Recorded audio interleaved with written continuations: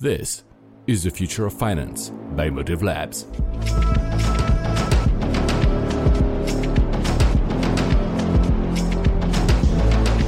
Hello, welcome to the Future of Finance, the Motive Labs podcast where we live and breathe the next generation of financial technology.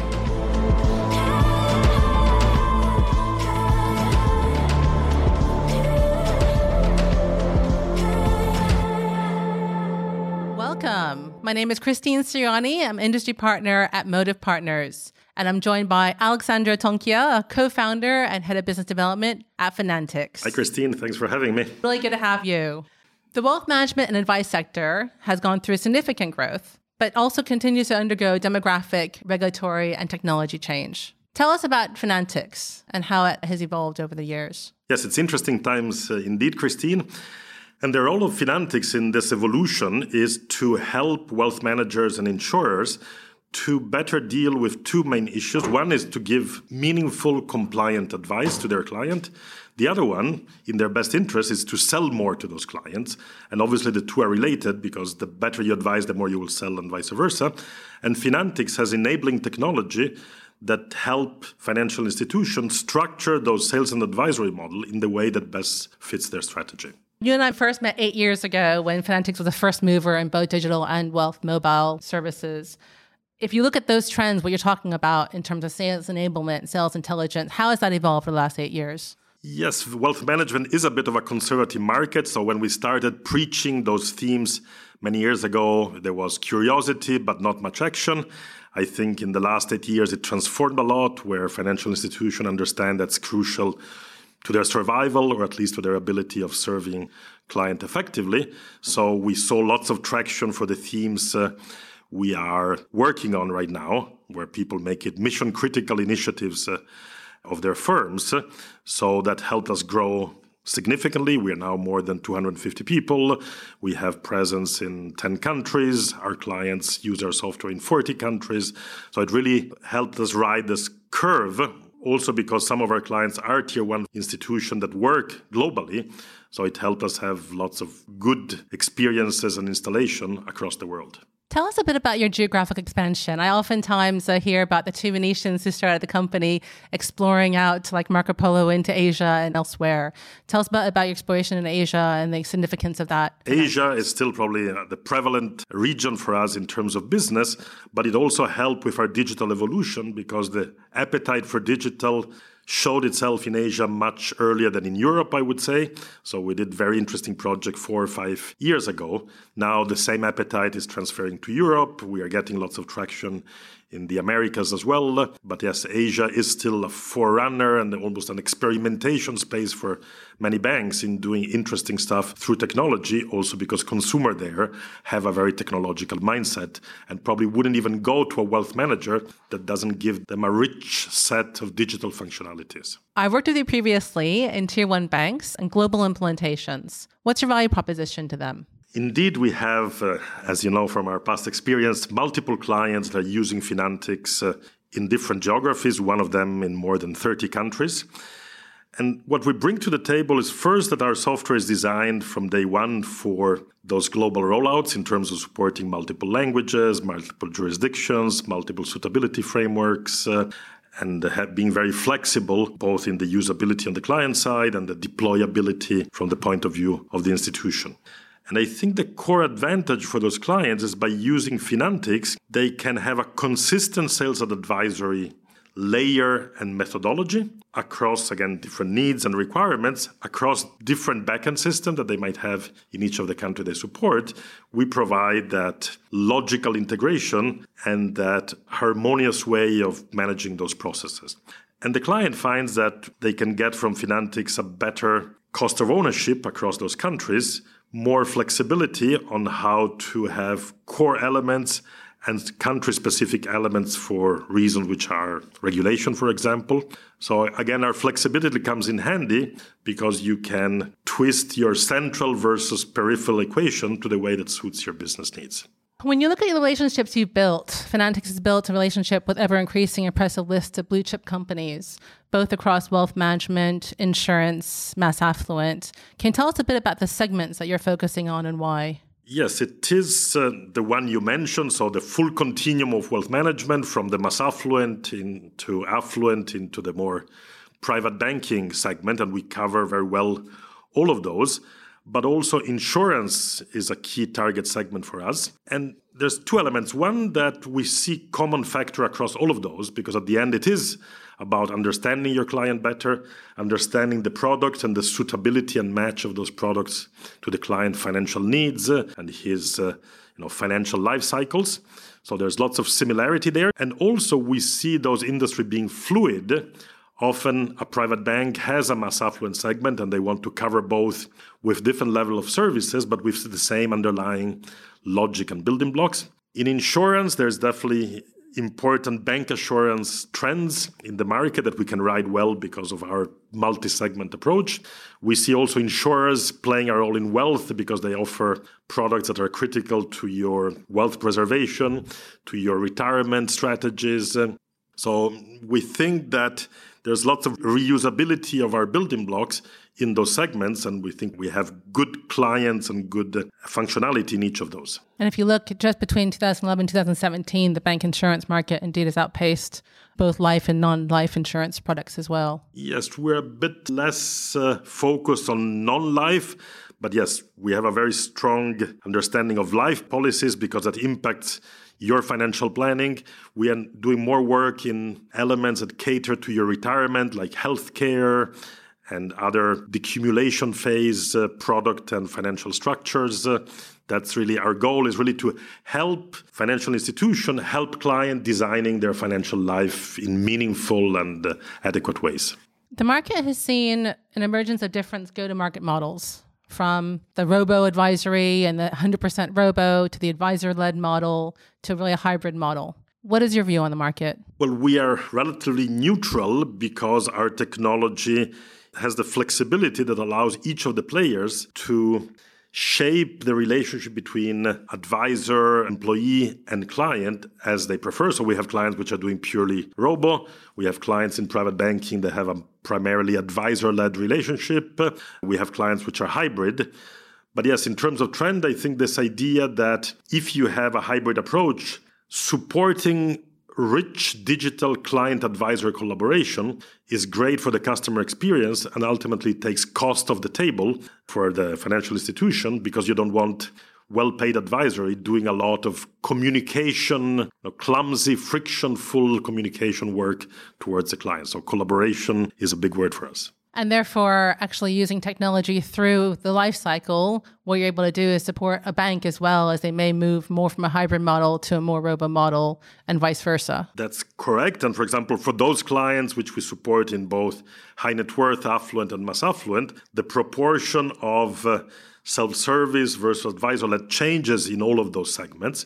But because we support the complexity of each segment and different mixes of client advisor, we can really help them build the best curve of level of service versus cost of service that fits those specific microsegments. Yeah. So you're simplifying life for the client and for the RM by filtering out the role for the RM and tailoring what they bring to the client. That's correct. And also we help the wealth manager put some disciplines in the RM, because we can put boundaries on, where we require their attention, which interaction should be best delivered face-to-face versus the daily digital chit-chat they can have with clients. So we really give them the tool to shape the curve of their client interactions. When you look at your solution, not every solution can carry globally with tier one clients. How does technology help you in your ability to work with these clients? Technology is at the core of our offering. We have a very mature enterprise-grade stack of technology that has been due diligence by tier one institutions. And they appreciate the fact we can slot our functionality in their complex stack. So we almost don't fix any parameter. They can use different styles of application server, databases, connectivity, models. And especially for tier one banks, we open up our API level. So in that sense, we accelerate potentially their own developments, their own ownership of the front end, but we give them the business logic, the data structures, and the risk mitigation that it takes to do significant projects very quickly without the risk and the long time to market that comes with building everything from scratch. So sometimes we are a solution provider, but most of the time we are an accelerator of the client's own digital initiatives. So when you're speaking to banks who say the customer journey is so important for us, it's so important for us to differentiate and therefore want to build it ourselves, what was your response to a bank who says, I want to build my customer intelligence and customer facing layer? We think that aspiration makes lots of sense because at the end, that's their competitive advantage, if you want, the reflection of their strategy. So in a way, they should own that layer. But again, our message is, if you use our building blocks, our APIs, our data structure, you will get to your goal much faster with less risk. You can focus really on that customer experience layer. You can have your agency, your graphic, your style, your specific user experience. So yes, you, IT of the bank, you can own that layer. You can be the digital hero. But we provide you a platform that will get you there faster and with less risk. And most importantly, in a world where technology changes constantly, we will give you all the updates of that foundational layer that takes care with the new versions of iOS, with the new standards in user interfaces, with the new database types and search algorithms. That's a bit our future-proof role that we have to offer to those financial institutions. So you're providing accelerated delivery for the banks. You're providing technology that has a very solid foundation that you can build upon as well, and the building blocks for the future. Yes, so it's prepackaged atoms of rich functionality that is delivered in a way that can use those building blocks as the foundation for internal developments. What would you say to a CIO who says, my challenge actually isn't technology solutions, my challenge isn't having interesting functionality, my challenge is my data, and my challenge is the ability to optimize, manage, and control my data? Well, data management is key. And I think where we help there is by coming with a data model and data structures which are adequate for the new generation wealth management and insurance, which means a very rich quantitative and qualitative data model about clients, their circumstances, their family structure, their aspiration, their financial goals, their career, their media footprint. Again, a data structure that allows you to understand clients deeply. We understand also the data footprints of products, and that's why we can find the perfect match between the two. We also have tools. We are very strong in integration to core banking system, policy administration system. We have integration tool to corporate databases to understand wealth and shareholding. We have connectors to media providers to understand both risk in clients in terms of their history, but also financial opportunities in terms of them, selling companies, getting promoted, changing cities. So we really have a 360 view of customers and prospects, both derived internally and externally, that allows you to scout for opportunities and to better configure your product offering for that specific client. So you're really able to combine, again, structured and unstructured data to provide a lot more intelligence, both on client as well as on sales intelligence. That's increasingly important. Again, you want to know about clients, what his charities participations are, what his contacts are, what his interests are. But the same about a product, you probably might need to have analyst reports on how that product might develop in the future. You might want an interview with the portfolio managers. So we think that wealth management advisory being at the end about human relationship, human aspiration and fears, allowing to enable rich dialogues with those qualitative data is going to be more important than just computing performance to the last digit, which sometimes is just, a very dry number. It's how that number affects you, your lifestyle, and your future, which is more important. And that's the reason why you pay a wealth manager a certain amount of basis points, because that human understanding adds value to the relationship. So you talked about accelerated delivery. You talked about the ability to actually guide a bank through the management of structured and unstructured data and providing them a framework as well as an architecture to help them manage that data and to manage that in a flexible manner as their architecture and their needs change and evolve over time. If we're talking about data and client intelligence and sales intelligence, I have to ask you about artificial intelligence. I know that you studied both analytical philosophy and AI back in my home state of UCLA. How has artificial intelligence, one, evolved over the years, but how has it impacted Financics and its product roadmap as well? Well, I'm both passionate and skeptical about artificial intelligence. In my days, many, many years ago, there was the feeling that artificial intelligence was going to change the world. Yes, there's still a lot of promise, but maybe the full maturity is not there. So our approach has been to take the most mature disciplines of artificial intelligence, for example, natural language processing, rule-based reasoning, and apply them not generically, but to very specific use cases in wealth management. For example, understanding the client risk profile, is preparing for a meeting, is personalizing news and research around the client interest. So elements that add value to the client, elements that often require lots of clicking and time wasting from the point of view of the relationship manager. So we almost had micro injections, artificial intelligence across our process support components that really increase productivity and personalization in a modest but super useful way. So it's not this risky approach to AI that will find a cure for cancer. If AI saves the relationship manager 1 minute per day on each client, we did already a good job for our own clients. Can you articulate a few use cases that you feel have been most relevant in the last few years and which ones you see coming forward as well? Well, some of the issues which we see as crucial for this is one is sales effectiveness. Again, can you use AI or other tools to improve the lead identification, lead profiling, preparing the first meeting to make it look super professional, having a more customized initial proposal. Then there's lots of issues in the suitability space, how to filter out product that might be non-suitable, non-compliant for the client, and keep the discussion transparently into the product that are most relevant for the client. AI and rule-based filtering can add a great role there.